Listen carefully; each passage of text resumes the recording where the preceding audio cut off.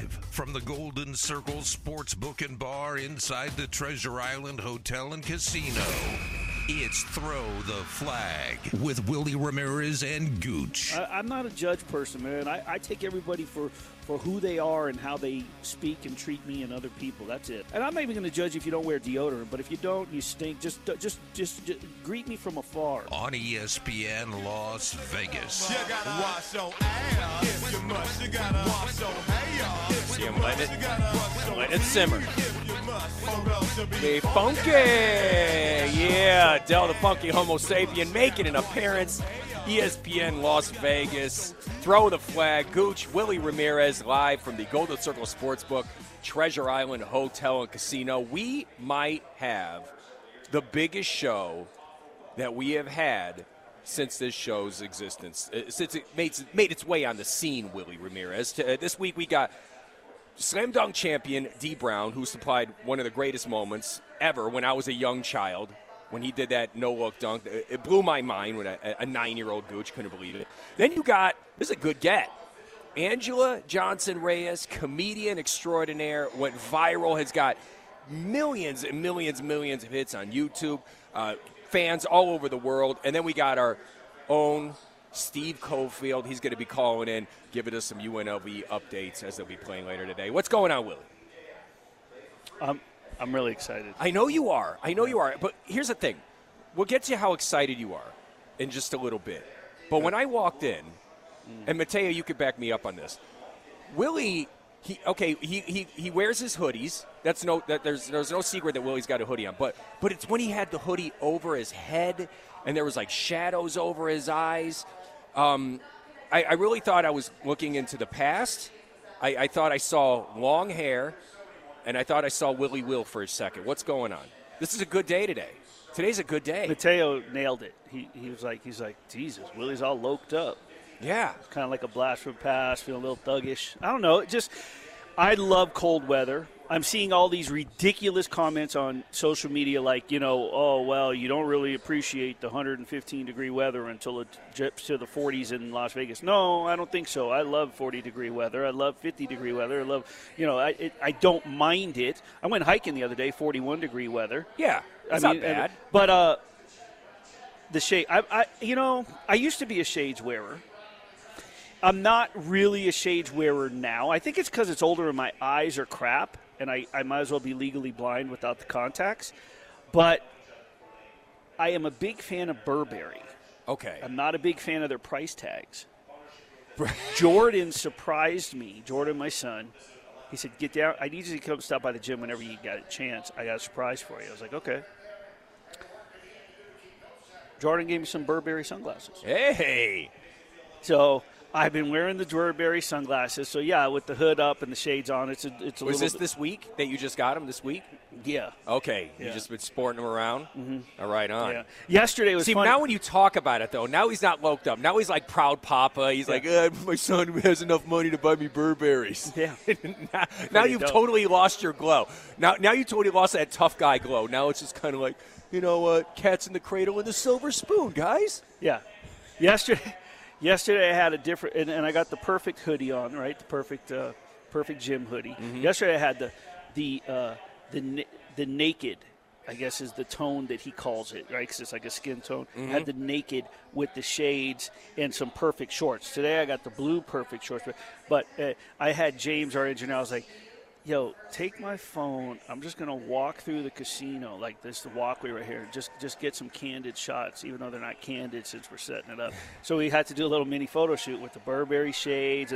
Because I like to send them to Jordan, and he likes to promote with the perfect hoodie. Right. And then, of course, I'll do a post at some point. Lindsay can attest to this because she's followed me on Instagram. And I'll do some post with some crazy caption or whatever.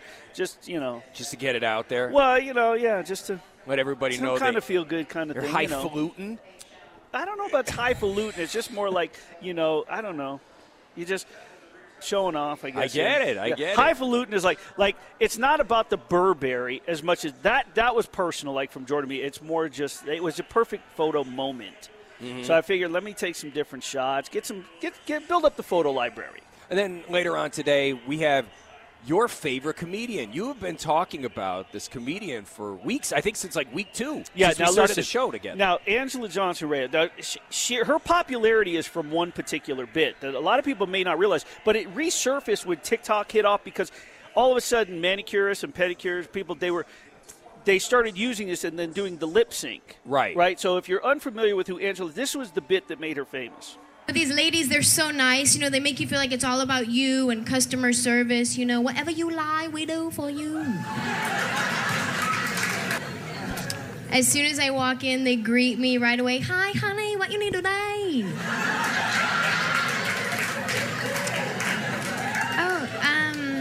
Can I get my nails done?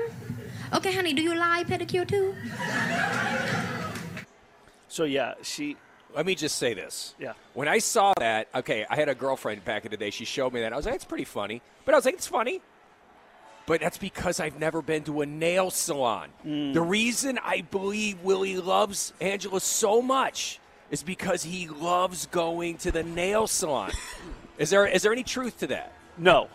No. No, it's just that it's so – here's the thing. It's very accurate. Yes. She's not mocking in any way, shape, or form the nail salons that are owned by an Asian family or an Asian person or whatever it may be, right? But it's almost like she's bringing the impersonation out of her, the Rich Little out of her by impersonating a dialect, an accent, but there's a little hint of Don Rickles in there, right? Because at the end of that bit where she complains about her finger it looks crooked, and then all of a sudden the attitude changes of the manicurist, and she grabs her own finger and looks at it, and she goes, "No, honey, your finger goes like that." She goes, "Oh, that's funny because when I walked in, my finger didn't do that." And then she starts fixing it, and then instead of talking to her, the manicurist talks to her person in a different language, and then 20 seconds later, she looks at her and goes, "Oh, she said you're very pretty." But it's so accurate when you go into those salons, and it's not in any way, shape, or form mocking any race or anything. But it's a very good imitation. It went viral, and I like her just because here's another thing which we're going to bring up to her. She reminds me a lot of Sinbad. Sinbad, and here's why. Sinbad his father was a preacher. Now I knew Sinbad way back in the day. From a couple of different introductions and meetings and so on and so forth. I didn't know him like I pick up, "Hey, what's up?" But we knew who one another was. Right. And he was raised by his preacher father. He vowed to never swear in his routines. Never. I'd seen him open for Luther Vandross. I'd seen him when I wrote some stories and went backstage and talked to him at the old Hilton, now the Westgate. Vowed not to swear. Didn't want to disrespect his family, and he also felt he didn't ever disrespect Eddie Murphy, Richard Pryor. He said those guys laid the foundation, but he didn't need to. Anjelah Johnson grew up very religious. She's a huge follower of her faith. She's married to a Christian rapper. She does not swear in any of her routines, yet she is so funny. If you remember, there was one time we were talking about earlier in the season, I guess, this season's, right, one of our first few episodes, I was like, when I drive down here sometimes to get in a good mood, aside from checking in with Lindsay and calling her when I leave my house, I will put on YouTube and listen to comedy bits. I listen to Don Rickles from back in the day, old Johnny Carson interviews, but I put Anjelah Johnson Reyes on, and she's just very funny. All right, man. So I'm excited. I can see that. Yeah. And, and this is the thing, too, with you were talking about her style. There's something about comedy. Just like you said, you have to keep it respectful, but you also have to have a little bit of bite to it. And it just seems like all the professional comics that make their way to Anjelah's level have that. They can still make that joke. You can do a little ribbing like the Don Rickles, like you mentioned, but you still have to be able to walk that tightrope. Yeah, and she does it well. She does it without offending anybody. She makes fun of her own heritage in a way. She she talks about her family. She incorporates it. There's a great video clip of where her dad was in the audience one time, and she talked about him. Right. So she's just a very good comedian. So I am ecstatic that we finally got her on. I reached out a couple of months ago, and then I timed. When I reached out at the time, when I first said I want to get her on, I didn't have any idea she was coming to Las Vegas. So I was like, I just want to get her on. I think it would be great. I think comedians work great on sports talk shows, and this is a little more than sports talk, right? We have fun on this show. She used right? to be a Raiderette. She used to be a Raiderette. There's a tie in there. Then when I found out she was coming to Las Vegas, I was like, yeah, we got to do it closer. So she's going to be playing here at the Treasure Island next Friday. That's another coincidence where I felt it helped sort of jumpstart with her PR team. And, hey, we do a show at Treasure Island. Right. Like, this is not a tie-in with Treasure Island reaching out to us. Can you get this? Like, this has nothing to do with it. I'm a big fan of Anjelah Johnson-Reyes. I wanted her on, and then it just all tied in together. So it made the pitch a lot easier. There it is. You did it because you did it with your heart, Willie. I did. It was very genuine. I try to be a genuine person. I get that. Sometimes I can be. Sometimes I can't be. Most times, if I care about you, I am. Right on. Well, I think that just makes life easier. Well, right? It does. Yeah, kindness works. You know, I mean, it's like if you're genuine, you kind of stay to yourself. You're never going to go to bed angry at yourself, right? If you always made sure that you went the path that you know you should have went down instead of letting somebody else push you in a direction. Yeah, you're about to sort of enter a world of where kindness, you have no choice. You'll always be in a good mood because you're going to enter fatherhood, and it's you think you're the first person that's ever said you're always going to be in a good mood. You are. Always. Yeah. Because the cons that come with it, what? The late nights, the not sleeping. That's what I think. The poop on your hands. I can wash it off. That's all part of it. I can wash it off. Yeah, dude. When your kid smiles at you and that first giggle at whatever age it is, it's a wrap. It's over. It's done. Get over here, it's man. Done. I can't remember. Did we do a gender or you're going to do a surprise? I got my son. He's coming. He'll be here. He'll be here in a couple of weeks, you guys. Weeks. I might not be here in a couple of weeks. I don't know, dude. Just let me know. Just hopefully in 5 years we're still doing this, and then I can help out. Like it'll be Uncle Pops, and I'll come over, and we'll be like at the T-ball field. And dude, I want some of that to rub off. I want some of your son's energy to rub off on my kid. Like, I want him to be driven, and I want him to have pecs and abs. Can that happen by age 2? Yeah. Oh, no. Okay. 100%. All right, listen, we are off and running. When we get back here, it is Throw the Flag on ESPN Las Vegas. Gooch and Willie, we're live at Treasure Island, Golden Circle Sportsbook and Bar. We are going to welcome to the show former NBA Slam Dunk champion, former Boston Celtic, D. Brown. Pumping his shoes up. There's Briscoe. He's got the favorite right there. He's pumping up his shoes. High toss and lob and Yes, come on now. Come on. They love it. This kid's 6'1" now. That was spectacular.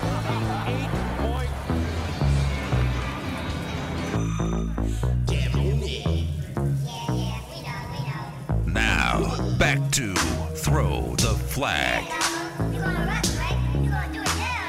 I figured if we're going to take it back with a slam dunk champ, we might as well take it back with Nucleus. I'm excited about this. Do you remember how excited I was when you told me we were going to get this guy? Yes. I was stoked. I'll never forget it. I was probably 9 years old when this guy pulled off one of the most legendary dunks in NBA history, and my mind was completely blown. We ready for him?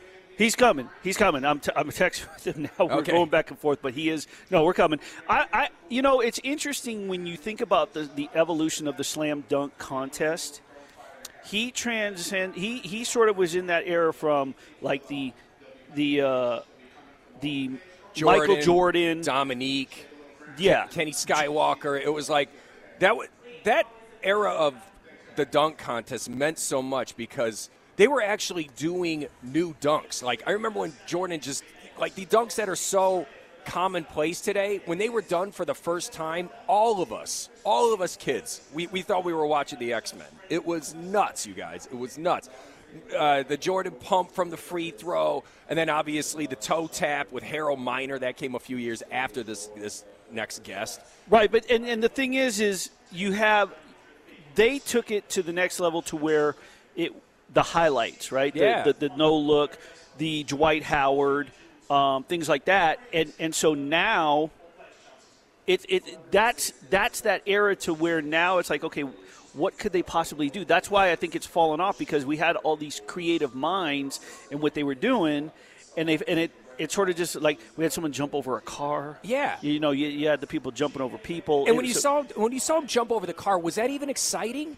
It well, really wasn't. At the time, maybe it might have been, but see, I think the dunk contest hit its peak with Vince Carter. Like when Vince Carter did the reverse 360 windmill, it changed the whole game. And then the dunk where he hung his arm in the rim. It was like the guy blew our minds. And I don't think anybody's been able to do that since. Now, I've seen some pretty amazing dunks. I've seen behind the back. That was pretty amazing. I mean, we've seen some pretty awesome things, but for the most part, now it's just some guy putting on a cape and he does a 360, and we're supposed to be like, oh, wow, he did. Yeah, we've seen the 360. Yeah, but he's wearing a cape, guys. He's wearing a cape. It's just, I don't need it. Show me unbelievable athleticism. That's what the dunk contest is all about. And the next guest was the one who did that. He brought originality to it, and the game and the whole contest was never the same after him. Well, and yeah, that's the problem. And so now, like I have fun watching the WNBA skills competitions because they've come up with some things. It's very hard because you have these world-class athletes with which they're capable of doing, but again, what can they possibly do to top what we've seen before? That's what I'm saying. Like when you were talking about the skills competition, there you go. And that kind of proves my point. It's like, well, we've already seen kind of everything the human body could do when it comes to a basketball and a rim. Now we got to have some cones set up to get some dribble drills going on, get a passing drill going on, and the WNBA is doing that. And I see that competition taking off with the NBA as well. Like I see a handles competition. Like I would love to know who's got the best handles, Kyrie Irving or Steph Curry. It's like those kind of competitions are fun because you're not going to see that in a regular game. And it kind of settles any kind of argument that we may have among, as fans. Yeah, and who do you think today, like if you were to take today's NBA stars and take them back to when we hadn't seen all that, like who's going to thrive in the old school slam dunk competitions? Well, I think pretty much everybody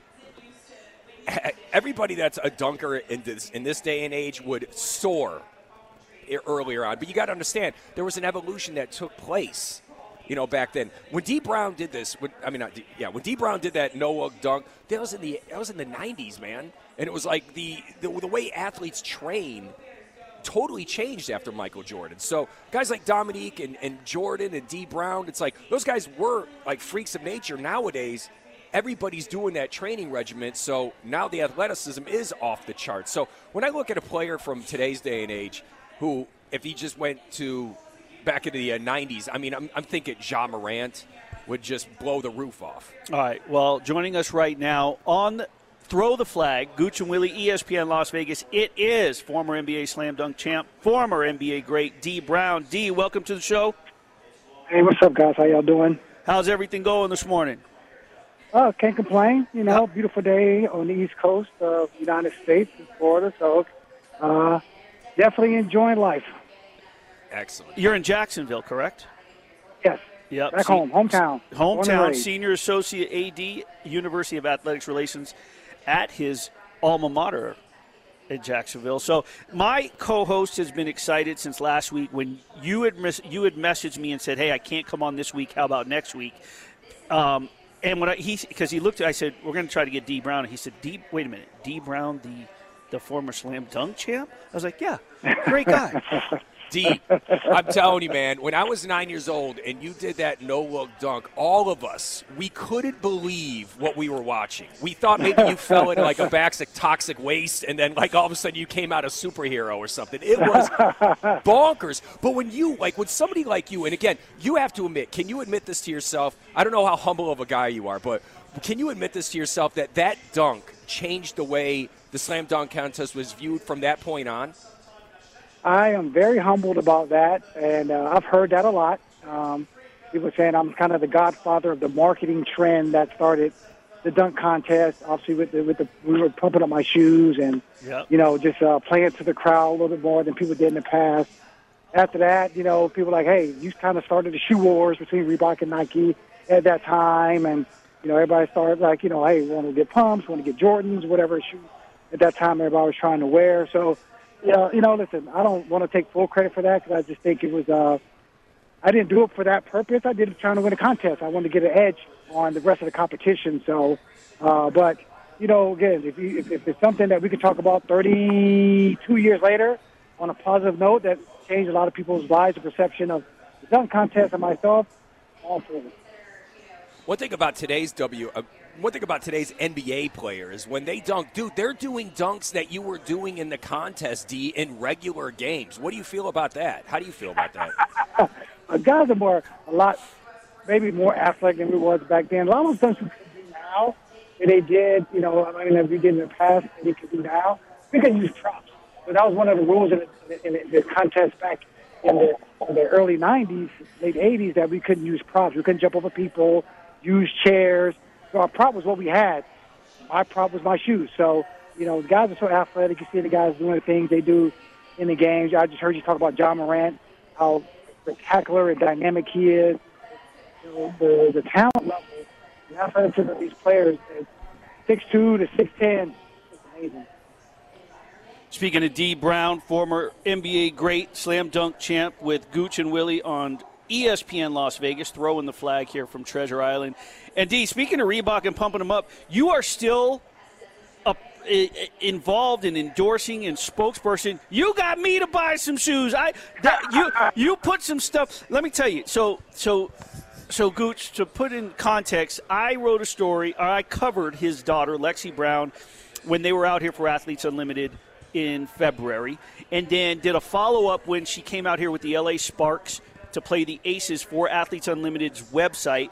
D and I got on the phone. He gave me some quotes, and then he came on with Cofield and I. So we started following each other. So now we go back and forth, us OG fathers and proud dads and whatnot. And you, by the way, you missed the intro that I had for you because I had Nucleus Jam on it playing, so I figured I'd put some old school Jam. But there you go. He threw some Reeboks up there. They combined with Popsicle, like the brand Popsicle, so the colors of the shoes are. And I wanted the grape. Yeah, I wanted the grape. I ended up buying red and orange. I was like, hey, does this, if I go off this link that you're sharing, does it help you? He goes, yeah, click it. So, but you're still with Reebok. Oh, yeah, I've been with them for 32 years, and Lexi's a Reebok athlete as well, my daughter. So it's been in the family. It's been very, very supportive of me, all things I've done over the last 32 years. I was one of the few guys that, essentially signed almost like a lifetime contract, like Iverson, where I'm still doing things with them. I go out and, wear the shoes. I can't even count how many pair of Reebok pumps I have in my closet, in my garage. It's a lot. I'll just say that. So. And Reebok's been great because now, everything's retro. Everything is classic. And you can't get more classic and retro than with Reebok. So that's the big thing. And the collaborations, there's, Popsicle, there's Kung Fu Panda, there's Jurassic Park. There's so many different collaborations they've had over the past 2 or 3 years. I think, again, to wear with jeans and to, just kind of rock out on the casual wear and just hang out with, I think Reebok is still the best brand. ESPN Radio Las Vegas. We got former NBA great D. Brown, spent 8 years with the Celtics, slam champion, supplied us with tons of memories. So let's talk about the Celtics for a second, D. They have been embroiled in controversy as of late. Lost their coach, the one that got him all the way to the NBA Finals, Ime Udoka. Now he's with the Nets. There's talk of him signing with the Nets, and it's like, what is your take on that, especially with that scandal and how it all transpired? Well, I think it's sad for both parties. You hate to see an organization go through that and have to deal with things like that. And you hate for a coach, obviously, I guess part of his morality calls to have to, go through that and the decision he made. Obviously, he's, said that, listen, he made some bad decisions and he took the consequences for that. So you never want sports to translate into, obviously, coming about something about somebody's, moral compass, or you should do this or should do that. Listen, it's part of sports, it's part of work, part of corporate America. But I think the Celtics have done a great job of dealing with the distractions. Bill Zazula has done a great job of filling in, having a relationship with those players. Jason Tatum's having an MVP caliber season already early in the season. So, again, adversity is always going to bounce. There's different levels of adversity you're going to get during the season. If it's injuries, deaths in the family, coaches getting fired, players getting traded. It's how you deal with it and bounce back to it. I think Phil's done a good job so far early in the season. This week, obviously the big headlines, unfortunately, taking away from some of the great stuff that we're seeing. Bucks are still undefeated. A lot of the teams that are playing well, rebounding off a rough first week. Kyrie Irving. I am a person who, as a reporter, I'm big on freedom of speech. I'm not big on hate, and I'm certainly not anti-Semitic, and I don't agree with his take, but I somewhat feel what Kevin Durant was saying yesterday in terms of how the whole situation could have been handled differently. I don't know how much the Nets could have kept it quiet with social media these days. You didn't have to deal with that back then. I'm just interested in your take on this whole situation involving Kyrie Irving. Personally, I don't know if he should have been suspended for freedom of speech. If you disagree with him, if the Nets disagree with him, disassociate yourself and maybe cut him loose. You don't want him part of the organization. But to suspend him for speaking his mind, if that's how he feels, that's how he feels. I don't necessarily think the apology was necessary because I don't think it was genuine. Yeah, I just think freedom of speech is very, very relative. There's bones to it. Working for a company that obviously endorse you and you're for the brand manager, they're responsible for their brand. And I understand that part. I'm all about freedom of speech. I'm also, like you said, I'm not anti-Semitic. I'm not anti-hate. I'm not hate speech. Hate speech at any level is wrong. But again, listen. I don't get into judging other people and what they think. I know how I live, how I conduct myself. The Brooklyn Nets had to make a decision on an organization. I had to make a decision on their organization. Kyrie's a grown man. He's very intelligent. Like you said, things could have been said or interpreted different ways. I think Kevin Durant said. And I just think that's what it comes down to. And again, this has been a lot of situations, going across the board with the quote-unquote council culture. And it sets a bad precedent across the board. You say something wrong or something somebody doesn't like, people have the right to not agree with you because, to me, because you don't like something that means you're or believe in the same thing somebody else believes in, doesn't mean you're anti them. And I think that, we've got to do a better job of really being more empathetic about humanity, about other peoples, about their religions, about their races, about their beliefs on an everyday basis. If we could do that a little bit more, I think, we can have conversations. Like we could talk about it and get to the, why do you feel that way? Why do you say that? Instead of all of a sudden being, hey, we're just going to, point you out and it makes you an example. I think talking and listening to me it always solves a lot of problems. I think we don't do that enough. We don't listen and talk to each other enough as humans because it's not a race thing; it's a human race thing. And I think humanity at this point right now, it's just to a place right now where I think it's unhealthy, and we got to get back to talk about each other, not talking at each other, not trying to destroy each other. So to also get back to the question, like, listen, Kyrie made the decision he made. I'm not judging him one way or the other. I don't condone anything that has to do with anything anti-Semitism, anything at all.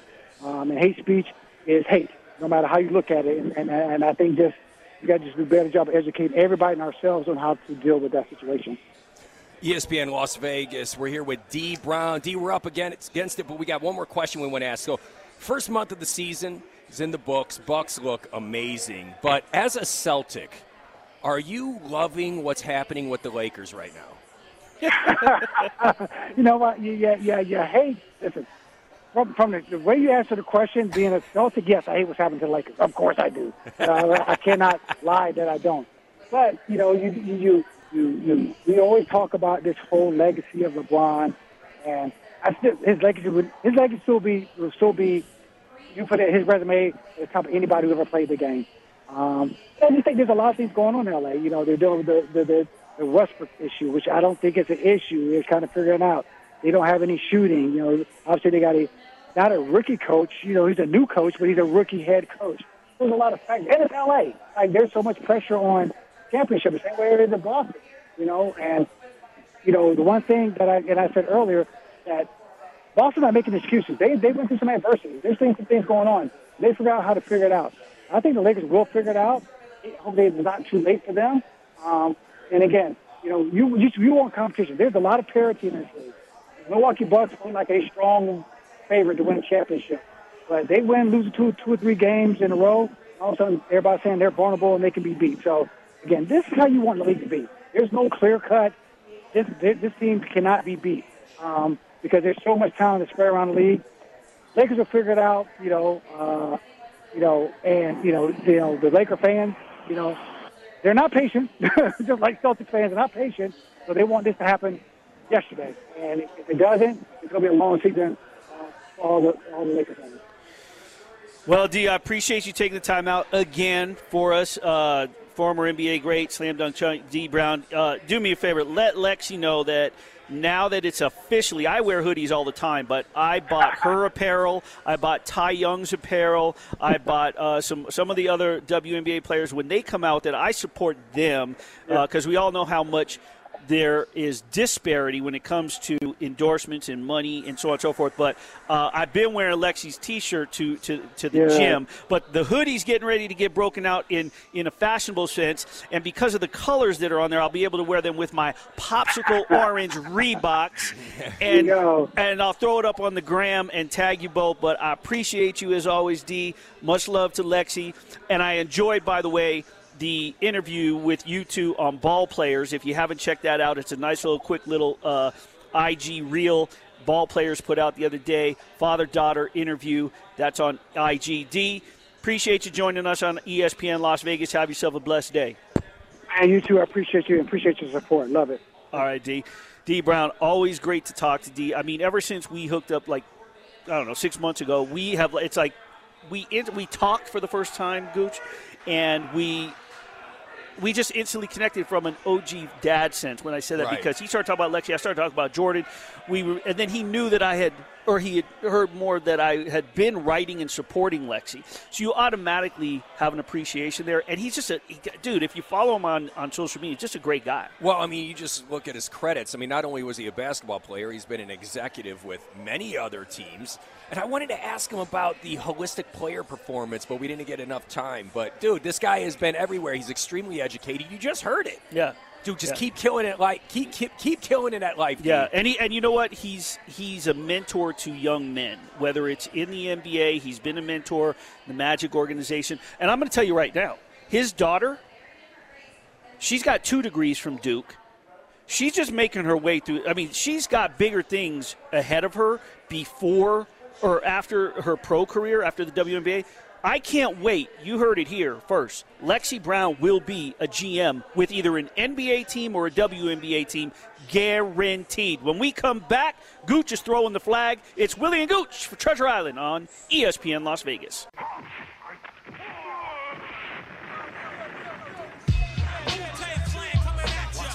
It's Throw the Flag with Willie Ramirez and Gooch on ESPN Las Vegas. Gotta let it simmer. Gotta give the kids the Wu-Tang. What's going on, guys? Throw the flag back again. Golden Circle Sportsbook, ESPN Radio Las Vegas. Gooch, Willie Ramirez, and it is time for my favorite segment, Throw the Flag. I get to pick the intro music. I get to pick the topics. So here we go. We just got off this issue just maybe a few minutes ago, but I want to bring it back. I'm throwing the very first weighted flag in the face of Kyrie Irving. Although I was disgusted by his anti-Semitic beliefs, I don't agree with the suspension because it will make him a martyr to his idiotic supporters. More on that in just a little bit. But this man grew up as an educated world traveler, and somehow he saw how Kanye West has destroyed his reputation, and Kyrie was like, you know what, hold my beer. He starts posting a video supporting blatant anti-Semitism. They don't suspend him right away or as fast as some would have liked, so they give him a chance to apologize, which was one of the worst apologies ever, and it was extremely weak, and he still kind of stuck up for his anti-Semitic views. And the sad part about Kyrie is he's one of the coldest point guards we have ever seen. All the proof you need is that the Nets still signed him to a big contract after that moron blurted out that the earth was flat.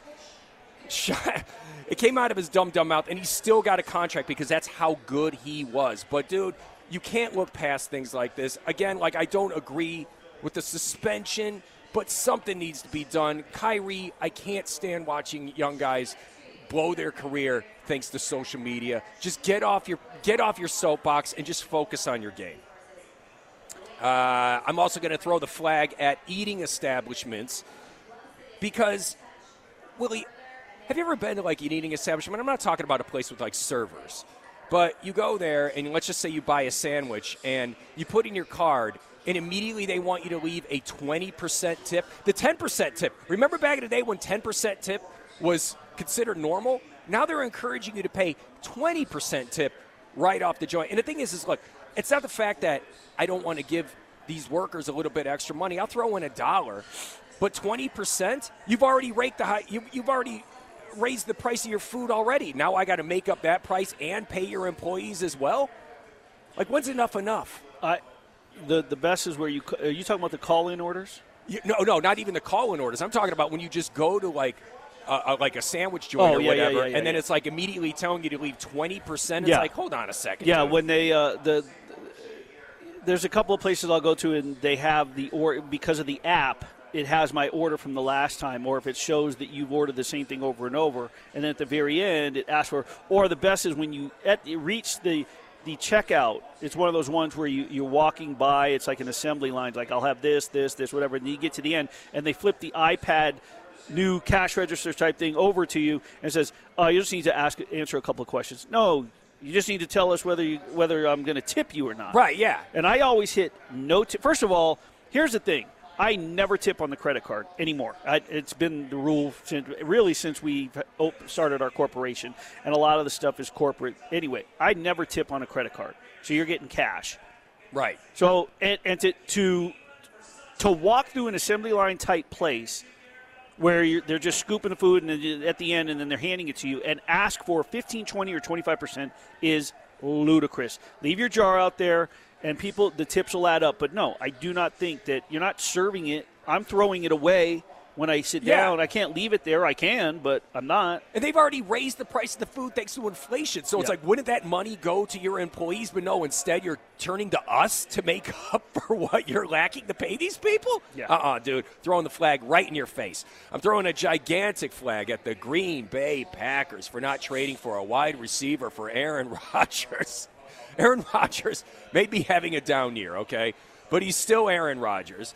And the Packers are wasting some of his prime years by not getting him any help. Look, I understand that the drop-off from Davante Adams is going to be big. It's going to be big. But you have to get him somebody that can at least catch a back shoulder pass. That's like Aaron Rodgers' bread and butter. And we all know they don't just replace the Davante Adams, but there are so many guys they could have gotten on the cheap, and they failed. You could have gotten some quality guys for 4th or 5th round picks, and you completely failed this guy yet again. Get Aaron Rodgers some help.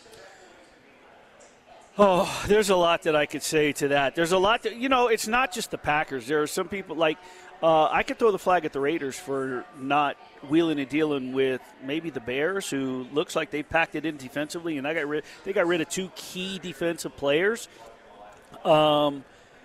They could use, I have respect for Denzel Perryman. I have respect for Chandler Jones. I have respect for Max Crosby. And there are some guys, even though the whole Pro Football Focus or NFL Outsiders and all these places that grade. Yeah, I love analytics. I love stats. But the grade sometimes won't grade on specific plays and coverages that move a guy into position that sets them up for failure in a sense. I don't buy into that. So I have some respect for certain players on the secondary. But the fact of the matter is that stop unit could certainly use some help. So I could throw the flag at the Raiders for not trading for a defensive guy. Yeah, you brought up Denzel Perryman, and it's he's not here. He's on the sideline. Why can't we get Roquan Smith? That would have been an amazing pick. Robert Quinn, you brought him up. We could have fleeced the Bears for those guys. That would have made a huge difference on the Raiders' defense. But I don't know what they're thinking. Maybe they're thinking they want to load up for picks next year. Maybe they thought they lost too much in the Davante Adams trade and they're trying to recoup. Who knows what the reason was, but I would have liked to see them add some help as well. Moving on to the last team I'm going to throw the flag at. We're going to the Las Vegas Raiders. ESPN Radio Las Vegas, by the way, throw the flag live from the Golden Circle Sportsbook. I'm throwing the flag at myself. You see, I hate when I know I'm being programmed to care about stuff that I have no business caring about. And an article about the Raiders was featured on NBA.com, and for some unknown reason, I clicked on it, and I immediately knew they got me. You see, why am I, or anyone that is not a Lakers fan, reading anything Laker-related in 2022? They suck. They're that is a bad team. It's easy to see why they suck. So why would I or anybody else be reading this? The article on NBA.com was asking if the Lakers saved their season by moving Russell Westbrook to the bench. I read 2 lines before a jolt shot up my spine that jarred me loose from my internet trance, and I literally said out loud, no. No one's around me. I just yelled no right into my computer. The Lakers are a bad team these days. LeBron is just existing to get the scoring record. AD will get injured at some point like he has at every season. And Russ is going to have an up-and-down season like he's had so many times in the past. They'll get good in 6 years from now when they trade 8 first-rounders for Victor Wembanyama. But until then, it's going to be sad city in L.A. They'll be good when they trade away a ton of people for today's top prospects once they've peaked and then start to either they've won a title elsewhere and then bring them in instead of like it amazes me, and I'm a Lakers fan since 77. It amazes me that this team goes for the now and then it doesn't work and they struggle for X amount of years. Those years they could have just been building with young prospects. And you'd still be making fans wait for the title. And this is what happens when you make a superstar your official GM. He may not be the official GM, but he's the unofficial GM. Look, we all know LeBron, when he went to the Lakers, he still was the best player in basketball, and he's why AD came. But look how much they gave up for AD. Take a breath. You good? You got it all out. I just let you roll today because there's, I've had enough in talking about the Kyrie situation. You've been doing it all week. Well, I haven't, but yeah, because I was only on twice this week, but it really hit the fan after my Monday show with Cofield. So I've sort of just sat back and watched. But I have my thoughts, and it's not in any way, shape, or form in agreement of his take. But I have my thoughts on how the team handled it, how the suspension, everything. And the last thing I want to do, Gooch, is start talking about it and saying something, and then it gets misconstrued, and then a snippet gets cut out, and everything gets taken out of context, and all of a sudden I'm on this side or that side or whatever. Like yesterday I was like, okay, so what am I supposed to do with my, $300-400 Yeezys now?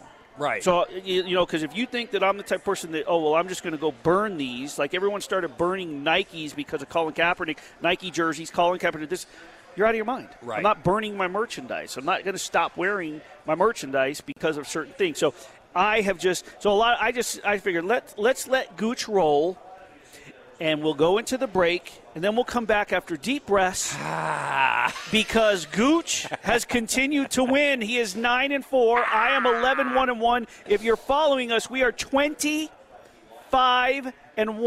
meaning 20 wins, 5 losses, 1 push with our picks of the week. When we come back, throw in the flag at Treasure Island, Golden Circle Sportsbook and Bar, ESPN Las Vegas. It's your 2 free picks. Come on, Kryptonite! Come on, Kryptonite, baby! Look at it. Forget it. It's over. Take it out. It's all over. Dan, let's go. Come on, that's it, Kryptonite. Come on, Kryptonite. You can do it. You can win this race. Come on, Kryptonite. Come on, number 1. Hang in there. Come on, let's go. Get up. He bet the horse. He bet Kryptonite. Give me the tickets. But Sonny, we're winning. We can't win. We must bet Kryptonite. Come on, you're the boss. Number 1. 5 links in the lead. Come on. We've been mushed.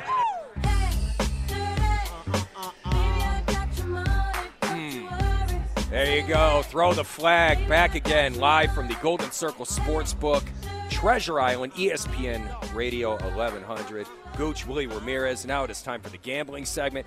Like Willie brought up before, we have been kicking A. He is 11-1-1. I am 9-4. So far, I feel like we've been on fire, especially the last few weeks. I don't think we've lost like 4 or 5 weeks, right, Willie? Both of us. This one feels tough. This is a tough week. This is a tough week because even the one that I have typed in to bring up, I don't know if I'm sticking with it. I may jump here. I don't know. I'm tossing it up. I'm not going to waffle, but I will at least give the disclaimer as to the other play that I'm looking at. Okay, I like that. Last week, I cashed in with Jags-Broncos under. You cashed in with the Eagles over the Steelers. So we got a short time here because we went a little long with D, so let's get to it. Who do you like? I'm going to go with the Chargers under. See, they're playing the Falcons, 49.5 thanks to the Golden Circle. And no Keenan Allen, no Mike Williams. Their left tackle, Rashawn Slater, is getting surgery this week. He's going to be out. I mean, Justin Herbert's going to be able to put up some points, but I don't think it's going to be enough to cover 49.5. So I'm going under Chargers. I am going to play the Tampa Bay Buccaneers minus the 2.5 if you can find it. If you got to lay 3, so be it. The game I was looking at possibly was Miami, but I'm going to go with Tampa Bay because I feel as if, and I said this a couple of Thursdays ago, that I thought, well, maybe after lunch, that Tom Brady had time to get back, reflect, but now he's really had time because after that loss on Thursday Night Football, he came out and he said the divorce is final. Giselle and I have, blah, blah, blah, whatever. He's really now it's official. So he's not had to deal with lawyers or anything. He's just focused on football, and it's crunch time. It's time to get busy, and you're playing the defending Super Bowl champs, right? So I think that they're going to come in focused a little bit better. They're getting healthier. Their defensive front's going to be able to take care of a depleted offensive line of the Rams, and I just think that they're going to be able to take advantage defensively, getting Tom Brady more opportunities. Brady's going to get a chance to sort of show what he's been able to do. And I think he's not only healthy and strong physically, but mentally this will be the game he's been most mentally prepared for. So I like the Buccaneers minus a small number at home to get well and stay in the talks for the NFC South. That's always been Tom Brady's game, is mental. It's always been focused. And if you take some of that away, he's going to slip. Just like any player would, right? No, absolutely, and that's why it's huge for him because it's something. You're right; it's been a part of his game for so long, and he's out sort of witted other players, other opponents, but he's been able to always outthink, outsmart. But this season, it hasn't been like that. He's been distracted, and you could tell he's been mentally distracted. Whereas this season, he hasn't been. So, yeah, I like the Buccaneers. That's my free pick. I'm putting an 11-1-1 mark on the line. Gooch 9-4. His play is Chargers, Falcons under the posted total. When we come back, I'm hoping, I'm praying, I'm just that she calls in, that she's here, that she's going to be with us. It is comedian Anjelah Johnson Reyes. We are back on Throw the Flag, ESPN Las Vegas. Live from the Golden Circle Sportsbook and Bar inside the Treasure Island Hotel and Casino, it's Throw the Flag with your hosts, Gooch and Willie Ramirez on ESPN Las Vegas. Before I was a comedian, I was a professional cheerleader for a team called the Oakland Raiders. Everybody always says that the Dallas Cowboys have the best cheerleaders in the NFL. They say they're so much better than the Raiderettes. I mean, that's true. Dallas Cowboys cheerleaders could dance circles around the Raiderettes if they wanted to. Hey! But if we take it to the streets, oh, hell no, this is the Raiders. Shank, what? How you think we made the squad? That's blood in, blood out, homie. I have a wife that loves me more than I deserve, so I'm grateful for everything. Keep my attitude to the curb, yeah. I ain't trying to be so serious. Oh, yeah. Gooch and Willie here at Treasure Island, ESPN Las Vegas. That was the sounds of Anjelah Johnson Reyes. And coming out of that bit, Gooch, was the sounds of her husband, Manuel Reyes. I did my research, and I saw a tweet from about a year and a half back, and she said this is her favorite song, so I wanted to make sure it was part of the rejoin. Blended it right in where it said, have a wife. So with that, let us welcome to the show one of my favorites, Anjelah Johnson Reyes. Good morning, Anjelah. How are you? Good morning. That was some really good editing you did. I love that. I worked hard on that last night while I was watching college football, let me tell you. Anjelah, let me just say this. Willie has been talking about getting you on for weeks, even before he even reached out to the publicist. Just one day we're doing the show, and then he just brings you up out of nowhere, and he's like, I'd really like to get her on the show. And I'm like, well, she might be here in a little bit. And he's like, well, and he jumped on it. Are you a little worried? Because he is a bit of a super fan. I think he might have a tattoo. Willie, I appreciate you. I appreciate fans like Willie supporting me, making sure that I get on radio station interviews and putting my husband's music out there. We need more Willies in the world. Listen, let me tell you, because I have been writing. My first story was published in 1987. So I've interviewed some of the greatest athletes in the world. I do not get fazed when I have to go cover whomever it may be in whatever realm, NFL, NBA. It's very rare that I have a fan moment and get giddy. I have been excited about this since your PR agent, since Alan reached out and said, she's in. So I'm just letting you know up front. Thanks, Willie. I appreciate that. That's so cool to hear. And, Anjelah, I've actually used to work – is Mal Hall still opening for you? I've worked with him like a ton of times when he's been in Vegas. I do stand-up also. Yeah. He used to work in radio, so he knows a lot of my radio contacts and people. And he will be there with me on November 11th in Vegas at Treasure Island. He's going to be there with me again. So, Anjelah, I wanted to know something, and I'm sure you've been asked this a bunch, but I want to know about your greatest heckle story. And I'm not talking about you – owning a heckler or anything basic like that, because I'm just talking about, like, have you ever been in the audience and you're watching like a fellow comic get heckled and the heckle is so good that you just kind of have to take your hat off to it? Because I have a story right here that I could share with you just to clarify what I'm talking about. Yeah, let's hear your story. Okay, I was watching a comic and he's on stage and he is bombing.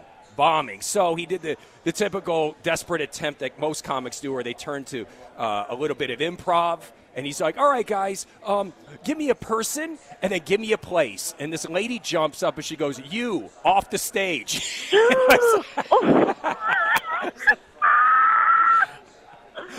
How do you recover from that? Dude, put the mic into the stand and walk away with some dignity after something like that, because once you get cut that deep, there's no coming back. I'm sorry. No, there isn't. I don't have any good stories like that, I don't think. I mean, for me personally in my show, I rarely get hecklers. The hecklers that I get are just drunk people who, can't control their alcohol and they're just wooing too much. Yeah. But like the woo girls, woo, like those girls, those are really only hecklers that I get during my shows, thank God. But, yeah, I rarely ever get hecklers, so. Speaking of Anjelah Johnson Reyes, here on ESPN Las Vegas, it's Willie and Gooch. We are throwing the flag from Treasure Island, where Anjelah will be performing next Friday. One thing, and I've been telling this, I was driving in. Okay, I hate to keep going back to this, Anjelah, but just to tell you, I called my mother this morning to tell her to listen to the radio because I wanted to tell her about you. But and I told her, she reminds me of when I knew Sinbad back in the day. Sinbad grew up with his father was a preacher, very religious. You grew up Christian, and very conservative, and I'm curious a couple of things, just how hard it was to break into comedy, be able to talk about things without without implementing topics. But the other thing is you do not swear in your comedy. You don't need to. You are hilarious while brightening souls, bringing smiles to people's faces. Sinbad was the same way. Thank you. Thank you for the comparison. I love Sinbad. He's a good friend of mine and my husband. We love their family. I actually started stand-up in a church, so it was pretty easy for me. I took a free joke writing stand-up comedy class at a church on Tuesday nights, and it was like every Tuesday night for like a month we took this class, and one of the first jokes that I ever wrote was the nail salon bit that ended up blowing up my spot on YouTube, and I wrote it in this church class, and the graduation from the class was we had to perform at a real comedy club. And that was like my first experience with stand-up comedy. And I remember I did well because, you know, you hear the story a lot about comedians like, oh, my first time on stage I bombed, but I wanted it so bad. I just kept trying, kept trying. I was the opposite. Like, I did not want it so bad. I was just taking a free class at church, and I did good. And if I didn't do well in the class, then I probably wouldn't have done it again because it wasn't something that I was, like, chasing after. I kind of feel like stand-up comedy found me, to be honest. And after that, it just kind of took off for me. The YouTube video with the nail salon, and then I ended up getting my first hour special on Comedy Central back in 2009. And then now I just finished filming my 6th 1-hour special, and it's unbelievable that this is my life, you know? Isn't it crazy how you went into comedy with no expectations, and yet you sound happier than 99.9% of comics I have ever talked to?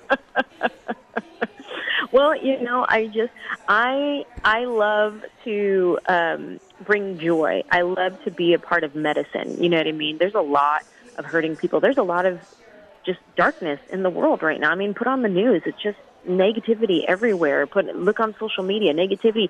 Like all the negativity of the world is so easily reachable through your Instagram, your Twitter, your Facebook. You get text alerts of all the negativity. Like, I get to be a part of bringing joy and laughter to people. Like, what an honor that this is my job and this is what I get to do. Like, I'm just so grateful. And don't get me wrong, like, I got my bad days too, and there's times where, you know, I want to talk about my trauma and the things that I grew up with, and I'm able to bring that in a funny, relatable way where people go, oh my gosh, my dad was like that too, you know? So it's therapeutic for me, and it's like medicine for people. So, like, what a blessing. Isn't that crazy how you just said social media is the cause of so much sadness, but it's also the cause of your success. It's also the cause of you bringing so much laughter. It's crazy how delicate that balance is. It really is. It's so crazy. Like, social media is what popped me off and blew up my career, and it's the same thing that can, like, take me down tomorrow if somebody decides they want to cancel me. You know what I mean? Like, it's the make or break, this social media. Speaking with Anjelah Johnson Reyes here on ESPN Las Vegas, Willie and Gooch, we're throwing the flag at Treasure Island. So with that being said, I am beyond the, you know, as a reporter, you have to understand, like, I'll watch the stand-ups, and I watch over and over. Like, I'll watch old Don Rickles clips from the Johnny Carson, but I watch your bits. But I also love watching interviews to get to know the person, and I watched a great Q&A with you while you were doing your the rapid fire, while you were signing your book. Yeah, I thought that was really cool. And one thing, two-part question, real quick, because I want you to go ahead and talk about your book, Who Do I Think I Am, and how it helped you evolve mentally, because as a writer, I know what it means to put words down for people to read, but how it's very expressive, because during the pandemic, I wrote about a dark time in my life and suicidal thoughts. But one of the things that also stood out, with your faith so high, I was wondering, you said your biggest fear is death, and it almost came across like, wow, this is someone who grew up with such a strong faith, but her biggest fear is death. Talk a little bit about your book, Anjelah, but also about that particular comment. I found it interesting. Yeah. So my book is called Who Do I Think I Am? Stories of Chola Wishes and Caviar Dreams. And what the title means is, Who Do I Think I Am is stories of self-identity. Growing up Mexican and American, but I didn't speak Spanish. My last name was Johnson. I wanted to be a Chola real bad, but nobody was scared of little Payasa Johnson. And so it's like stories of, you know, growing up and finding myself. But it's also, who do I think I am to dream such big dreams and go for them?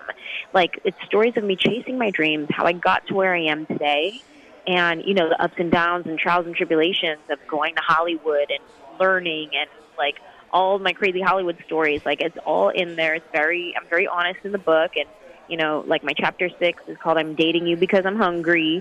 You know what I mean? You guys survive out here in these streets. Chapter 4 is called I Love Jesus, but I will punch a hoe. Gotta keep it real. Hey. And I talk about my fear of death. I have a chapter called Please Don't Die. And since I was a child, I've always had this fear of death. And it could be, you know, when I was young, 8 years old, my best friend died in a car accident, and I just traumatized me for the rest of my life. But it's also just been one of those existential questions of, like, what happens when we die? Sure, even growing up, like, Christian, we have what the Bible says, oh, you go to heaven or you go to hell. And then I got to a place in my life where I just started thinking about what really happens when you die. Like, sure, these are some stories that we've been told and read, and then certain things didn't start making sense, certain things didn't add up, and it was like, I wonder what really happens, because no one knows. Like, we can say what we think happens, and sure, there's been people who had near-death experiences, or I died for 48 minutes, and I came back to life, and this is what happened. Like, we have those stories that we can read about and watch movies about, but nobody really knows. And it's like the great unknown. And so unknown is scary. Anytime you don't know what's going to happen, whether it's like, oh my gosh, am I going to have my job tomorrow? Everybody's getting laid off. The unknown is unscary. And this is like the greatest unknown. What happens when you die? Nobody knows. It's unreal. Tell us a little bit about your tour, which is stopping in Vegas. One of the interviews that I watched, somebody asked you about the Raiders, a Raiders fan. You said, since they've been in Vegas, I don't get to go out there. But growing up, you were an Oakland Raiders fan. You were a Raiderette, which we're going to get into in a minute. But now that they're here, you're going to be here next week. And, 2 days later, they are hosting the Indianapolis Colts.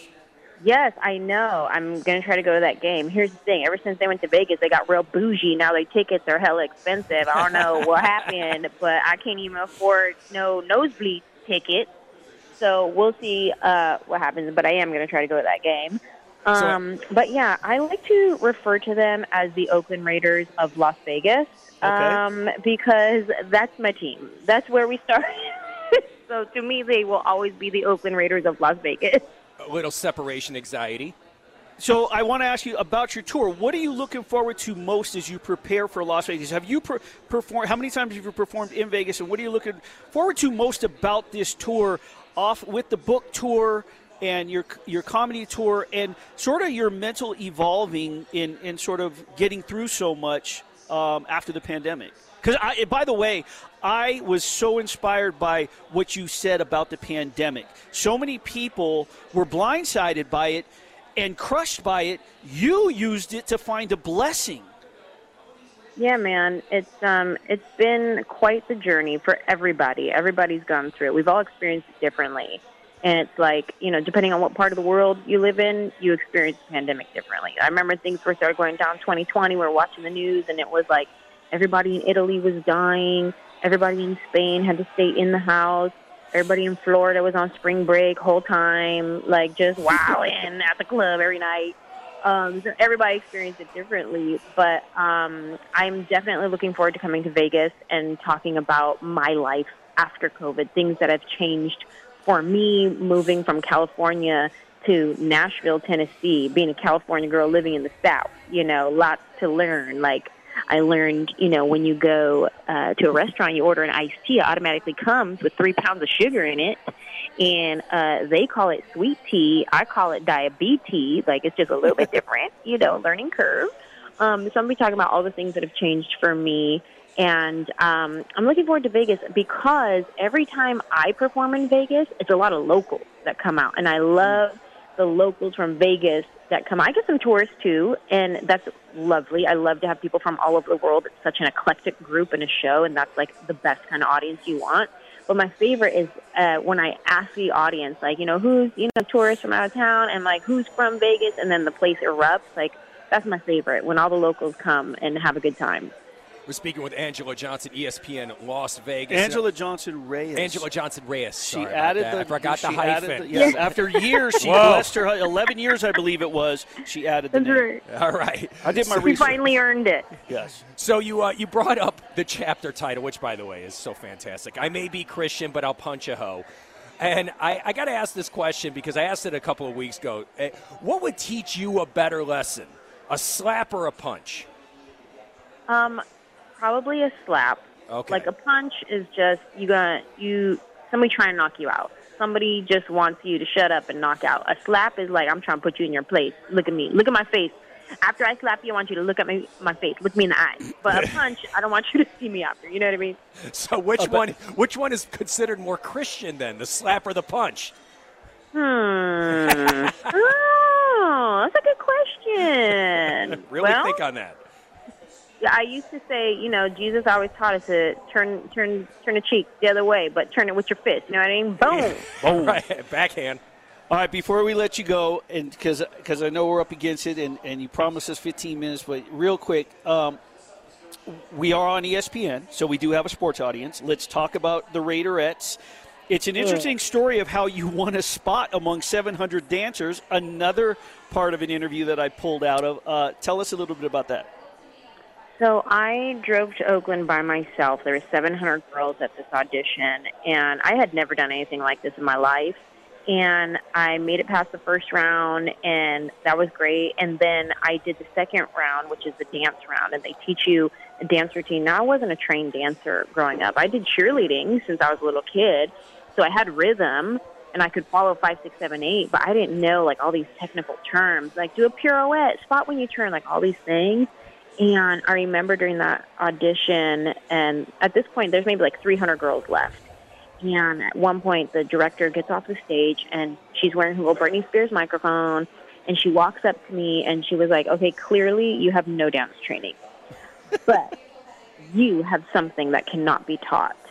And I remember that was the most powerful backhanded compliment I had ever received in my life, and it still, till this day, is my most favorite compliment I've ever received. I ended up making the squad, and we went to the Super Bowl that year, 2003. Ayo!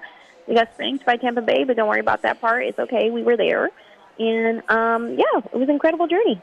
That's awesome. Anjelah, this has been so cool. I can't even begin to tell you. There's only been, like I said, since I started doing radio more and more and more. I was always the guest on TV or radio in Las Vegas as the writer coming on, and I've been doing this now with ESPN Las Vegas, and this is going down as one of my favorites. I am going to be reaching out to Alan. Now, I don't ask for freebies. I always support people because I know what it's like. My son owns a gym, so I want to buy tickets. I want to buy a book, but I will be requesting Alan, so maybe I could possibly catch up with you afterwards to have you autograph the book because I would love to meet you. Absolutely. I will be at Fresno State's in town to play UNLV next week, but you know what? I am going to be at the Anjelah Johnson Reyes show here at Treasure Island. I cannot wait to see you. I appreciate you coming on with Gooch and I here, a fellow comic, by the way. Throw the Flag, ESPN Las Vegas. Anjelah Johnson Reyes, so many blessings your way. I appreciate you. Thank you. I appreciate you. I hope to see you there. All right. That's Anjelah Johnson Reyes. My day is made. I could just go now. You finish the show. Wrap it up. But I'm out of here. When we come back, guess what? It's Big Willie style on Throw the Flag, ESPN Las Vegas. Now. This one goes out to all the big Willies.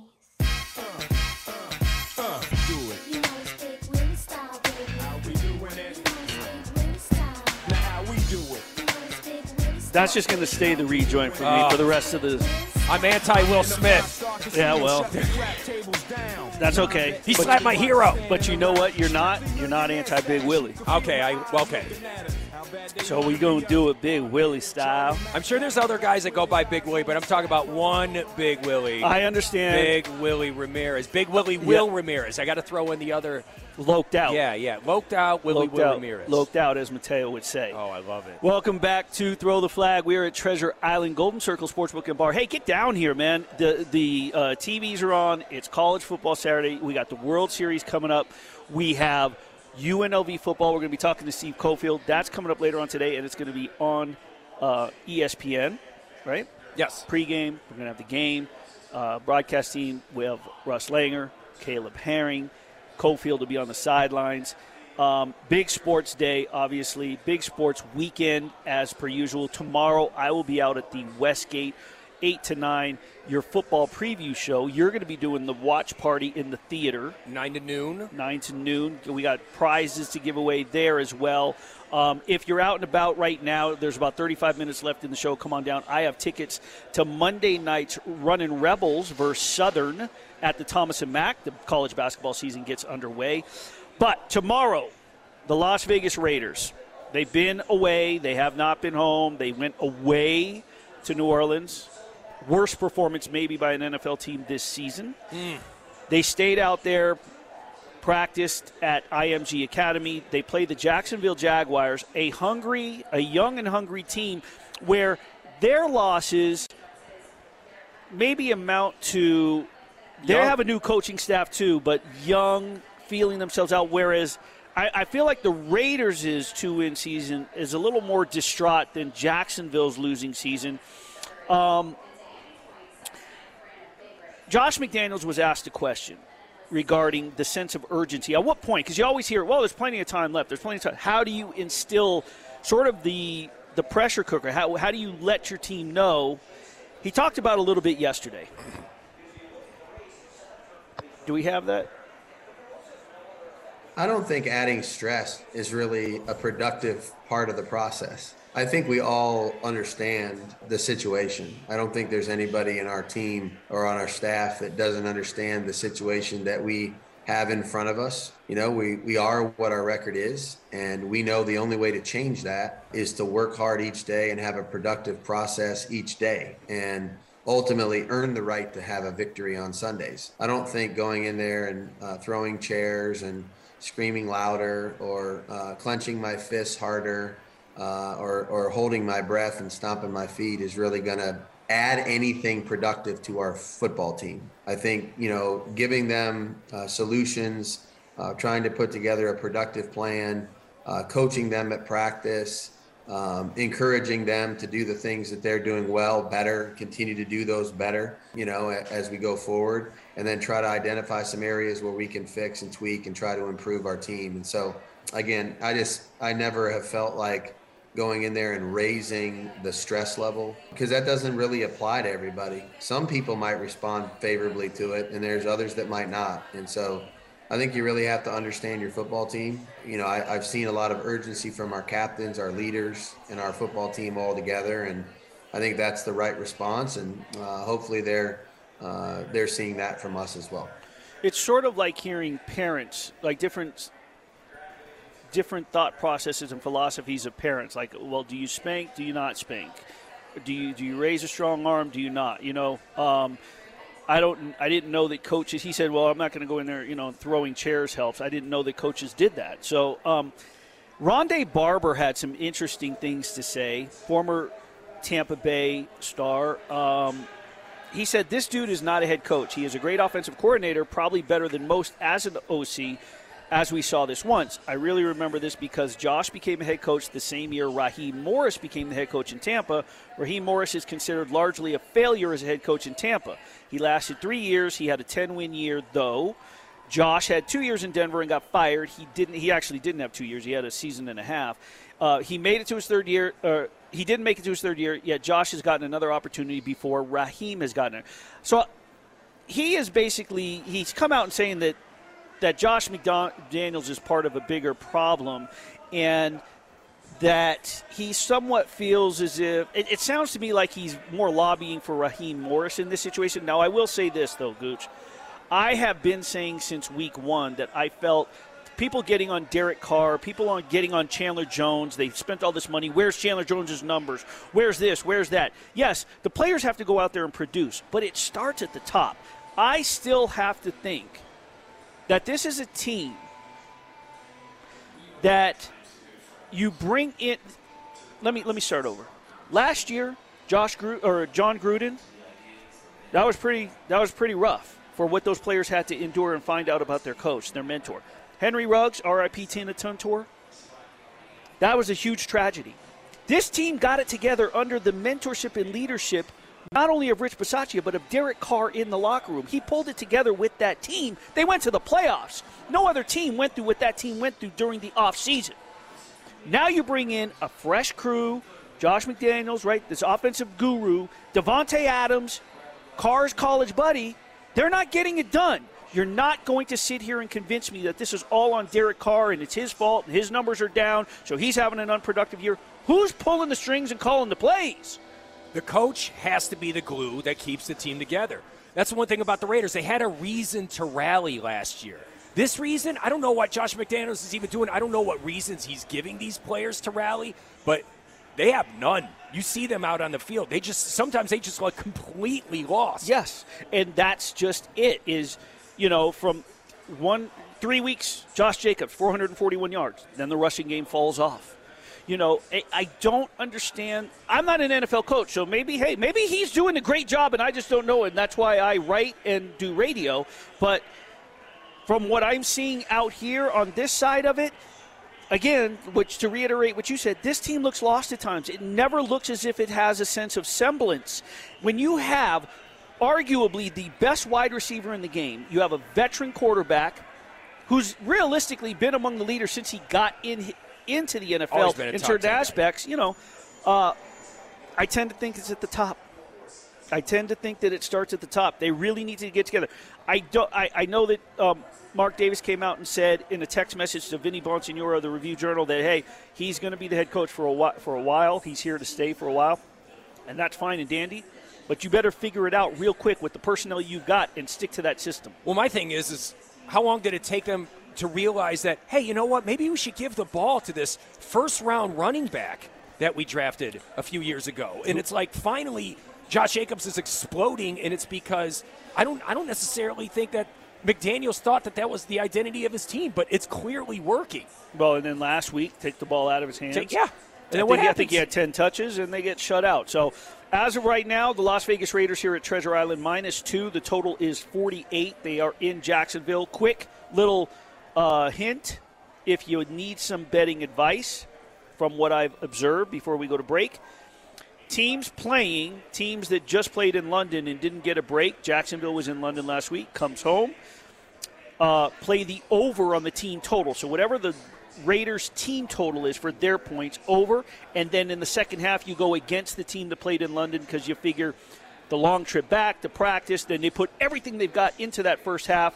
You go against Jacksonville in the second half. So there's a couple of betting tips. When we come back, hey, UNLV football is in action later today. Steve Cofield is down there. He's going to be on the sidelines reporting live right here on ESPN. We're going to bring Steve on. We're going to talk about, is Dougie B back? Treasure Island, throw the flag, ESPN Las Vegas. Sam Rothstein would have been proud of you. Ladies and gentlemen, the party has just begun. It's time to talk Rebel football.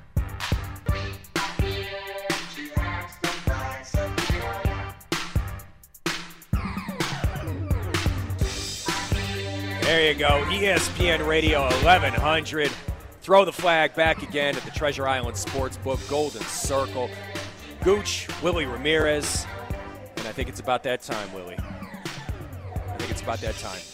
Is it UNLV Rebel football I think team? it is half past UNLV Rebel football team time. Well, the Rebels are down in San Diego. They come off a bye week.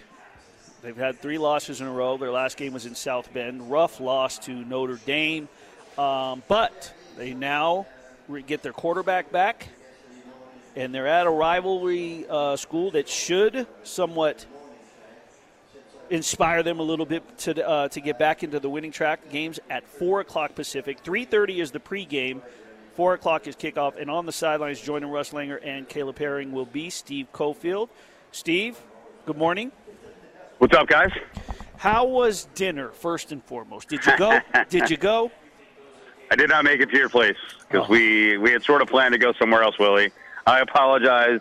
I'm back in San Diego for UNLV men's basketball in about a month, so I will do it then.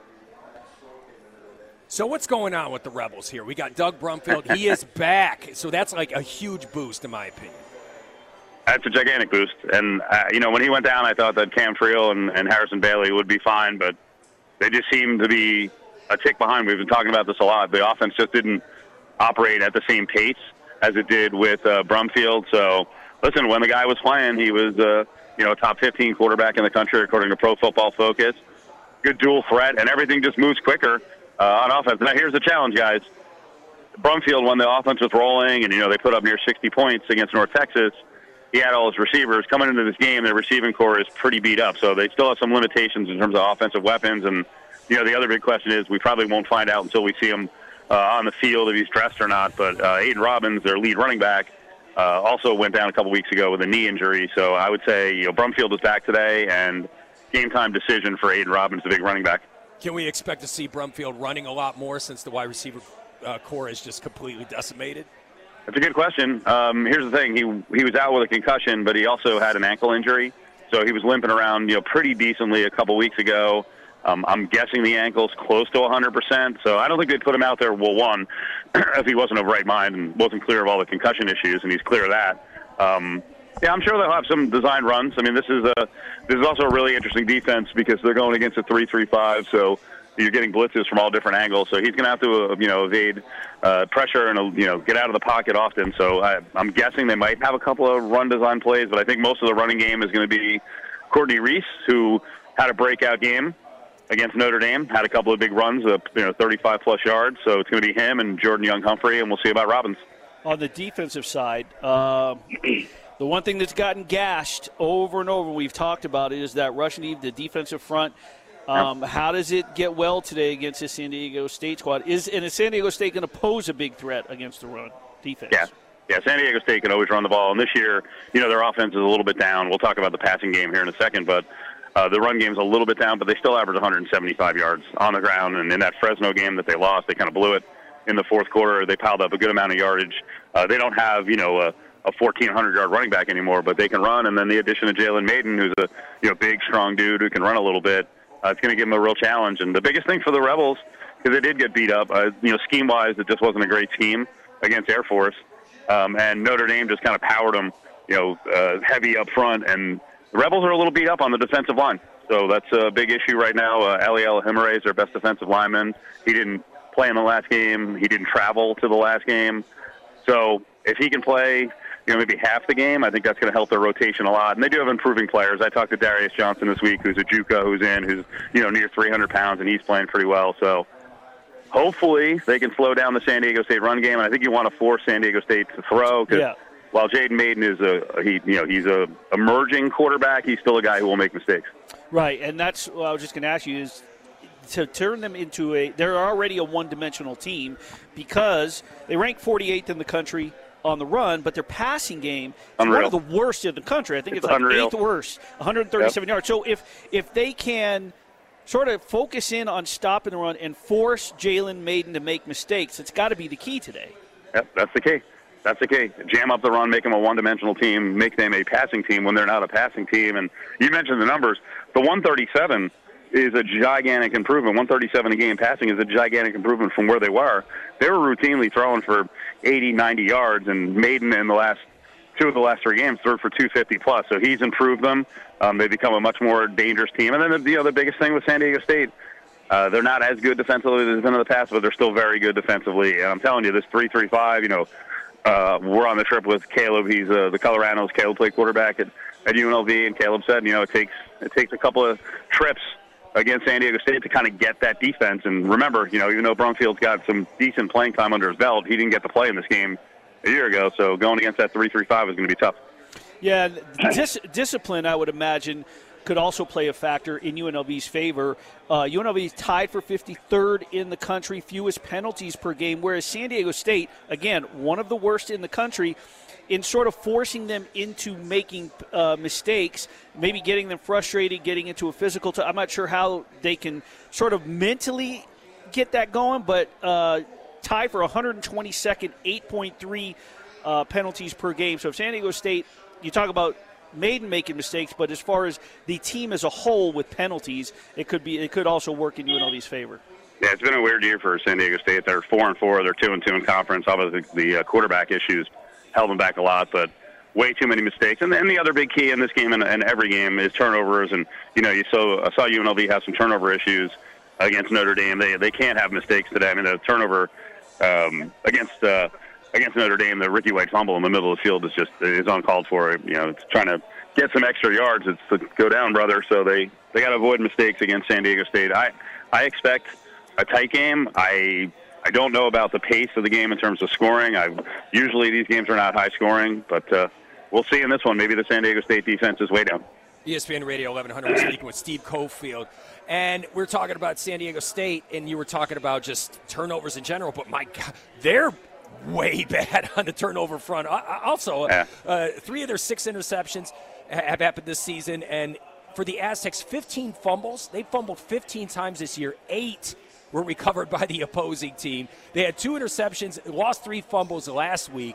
I mean, we could definitely – the Rebels can get in their head. They could turn the game around real quick. I mean, and that was – the fact that the Rebels weren't making mistakes or turnovers and we're way on the plus side, that was one of the big keys to the 4-1 start. So they have to get back to that, more takeaways. I will say this, they are getting – while their defensive front is, struggling a bit because, new depth is having to play, their defensive backfield, I think, is getting better.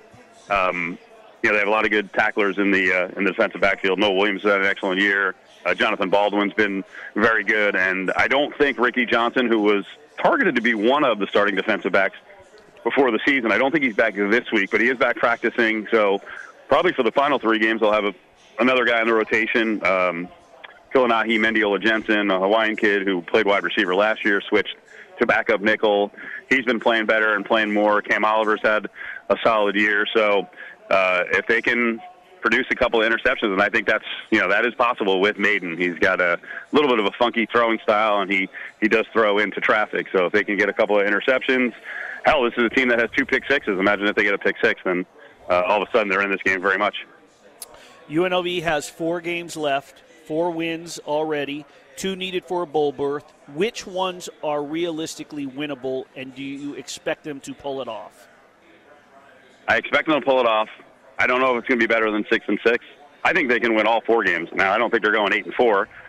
This game and Fresno are the toughest. Now, Fresno's suddenly become really tough because they're getting back to that form that had everyone picking them to win the West and maybe win the conference overall. Jake Hayner's back, and that makes such a big difference. But that game's at home. It's on a Friday night.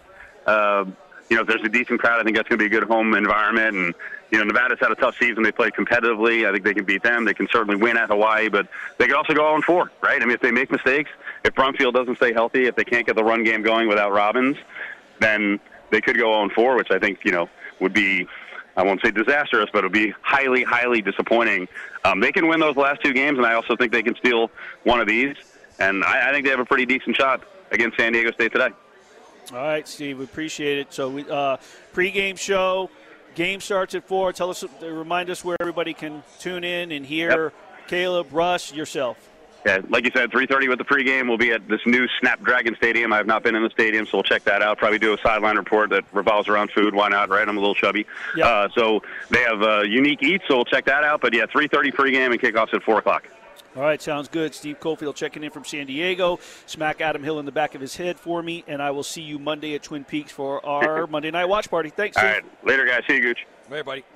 Steve Cofield checking in. So UNLV, it's an important game for them because they're coming out of a bye week, Gooch.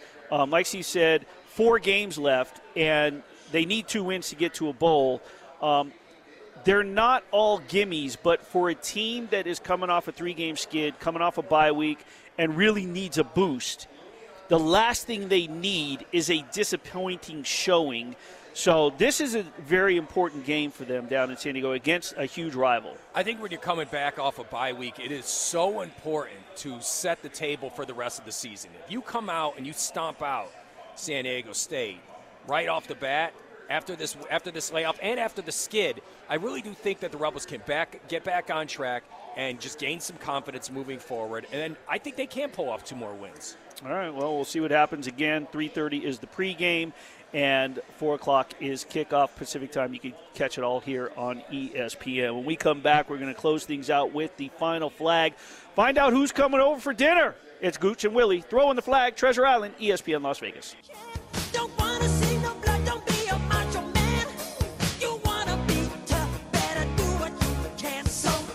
Final flag.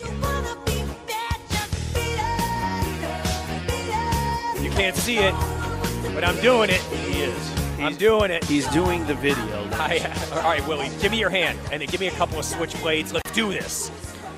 I knew a couple of people in that video. Really? Yeah. Did you know the guy that did the crazy shake thing? Remember when he Yeah. No, I did not know him, but there were some. I used to be able to do that. There were some iconic, legendary dancers.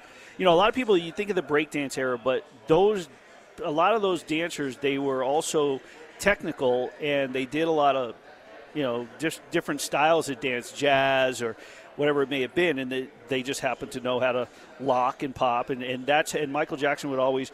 There's one guy in particular that Janet used also, Sugar Pop, and he was in the That's the Way Love Goes video, and it was actually her beau, if you will, in that video.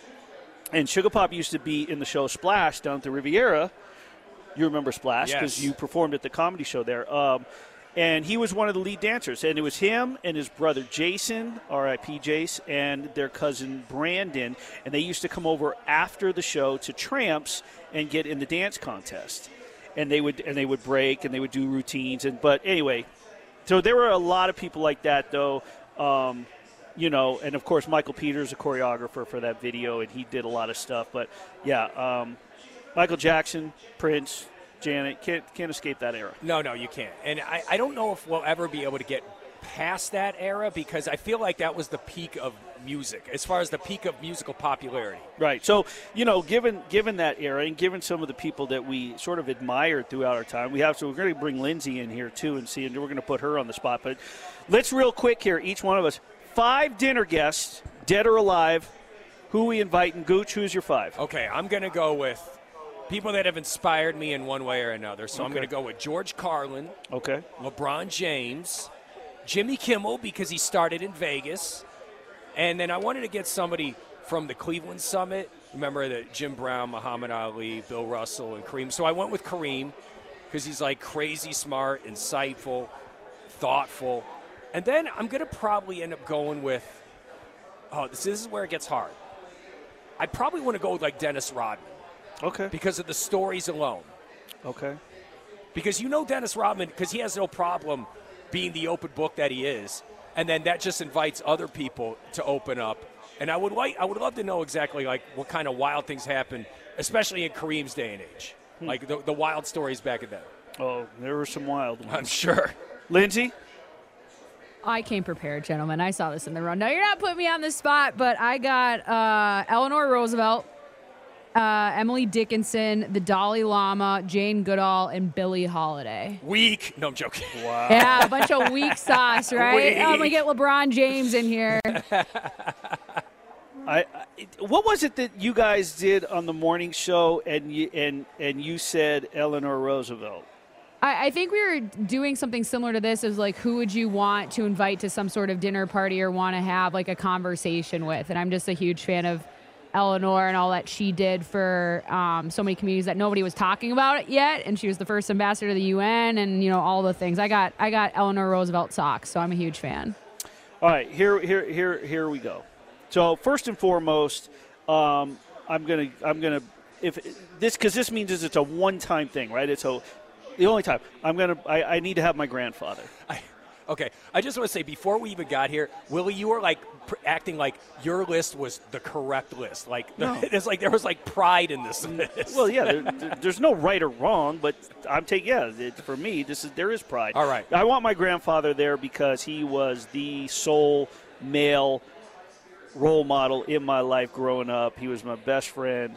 Andrew E. Anka, he was without a doubt one of the most respected men in this town. When they built Jubilation on Harmon, and every walk, whether it was politics or political figures or the underworld at that time, the Spilatros, that crew, or Metro, they all respected him because he walked with none of them. They walked among him. So he and I'd love to see him one more time. Humphrey Bogart. My favorite actor of all time. Prince has got to be there. Got to have Prince. Walter Payton, my favorite athlete of all time, and a great humanitarian. Obviously, the NFL Man of the Year is named after him. And we got to have some good music. We got to have some, I don't want to just put something on. Miles Davis has got to be there. Okay, well, you did mention Prince. Well, no, but Prince I want there to talk. I don't need him sing. Can you imagine Prince, my grandfather, Humphrey Bogart, I need some music in the background, a little Miles Davis background jazz playing. Prince is there to eat and talk. Miles can talk too, but he's going to get up and perform and do a little, during dinner. Prince could do a song. Like, he could do maybe like Purple Rain or the Beautiful Ones. Yeah, he's picking that up, and he's playing with Miles. Yeah, there's no doubt about that. So there's my 5. Bogey, Prince, Walter Payton, Miles Davis, and my grandfather. Now, can you imagine if we got all 15 together, your 5, Lindsay's 5, and my 5? That would be a tremendous conversation. That would be a huge – I'd cook. Right. I could do the cooking for that. Again, I really do think everybody would be surrounding Dennis Rodman and just trying to top his stories. And I'm sure there's so many of those guys that can. It's just they never were written in a book, because back in the days of your grandfather's stuff, dude, you took those secrets to the grave. You didn't write it in a book and then throw your friends under the bus. No, those are the good old days, old school Vegas. You know what? We're going to talk some betting tomorrow. Make sure you join me. Sunday football preview show. I'll be at the Westgate. I will have some tickets, some prizes, but we're going to be talking betting. If you can't get down there, 8 to 9, we'll cover the entire NFL board. Lindsay will be on with us. We'll probably recap Vegas, Golden Knights, and Montreal. We didn't really talk about them, so we'll have to talk about them tomorrow, Linz. They're a big favorite, and for some reason I looked at the number today and I was like, wow, if there's a game that they're going to get tripped up with this win streak, it might be tonight. I'm just throwing it out there, but we'll see what happens. So join me down at the Westgate. Gooch has got the watch party from 9 to 12 in the theater. If you haven't been down there, smoke-free environment, fantastic environment for football, the old school Hilton, the Westgate now. Thank you to our guests, former slam dunk champion Dee Brown, Anjelah Johnson Reyes. Man, that was a delight. She is going to be performing down here at Treasure Island next Friday. I will be there. Sorry, UNLV football fans, I'm not going to that Fresno State game. I am going to buy tickets. I don't even care if they reach out and say, hey, do you want tickets? I don't want them. I'm going to buy your book. And Steve Cofield, don't forget to join them tonight, 3:30 for the pregame. 4 o'clock is kickoff. Rebels looking to get back on the winning track. Tomorrow, the Raiders are looking to get back on track there in Jacksonville. Tonight, over on the Golden Knights on, what's that rate? 98.9. You can hear that. Golden Knights. The boys will be calling the action from Montreal. They're looking to keep their winning streak going. Another successful show, Gooch. I like it. I like it. I'm giving us a big old pat on the back right now. All right. Don't separate your Ow. shoulder. Ow. Thanks to Mateo holding it down here. Lindsay, of course, always quarterbacking the show back at Lotus. We'll be back next Saturday right here at Treasure Island. Golden Circle Sportsbook and Bar. We do it every single week. ESPN Las Vegas with yours truly. We out. Thanks, guys.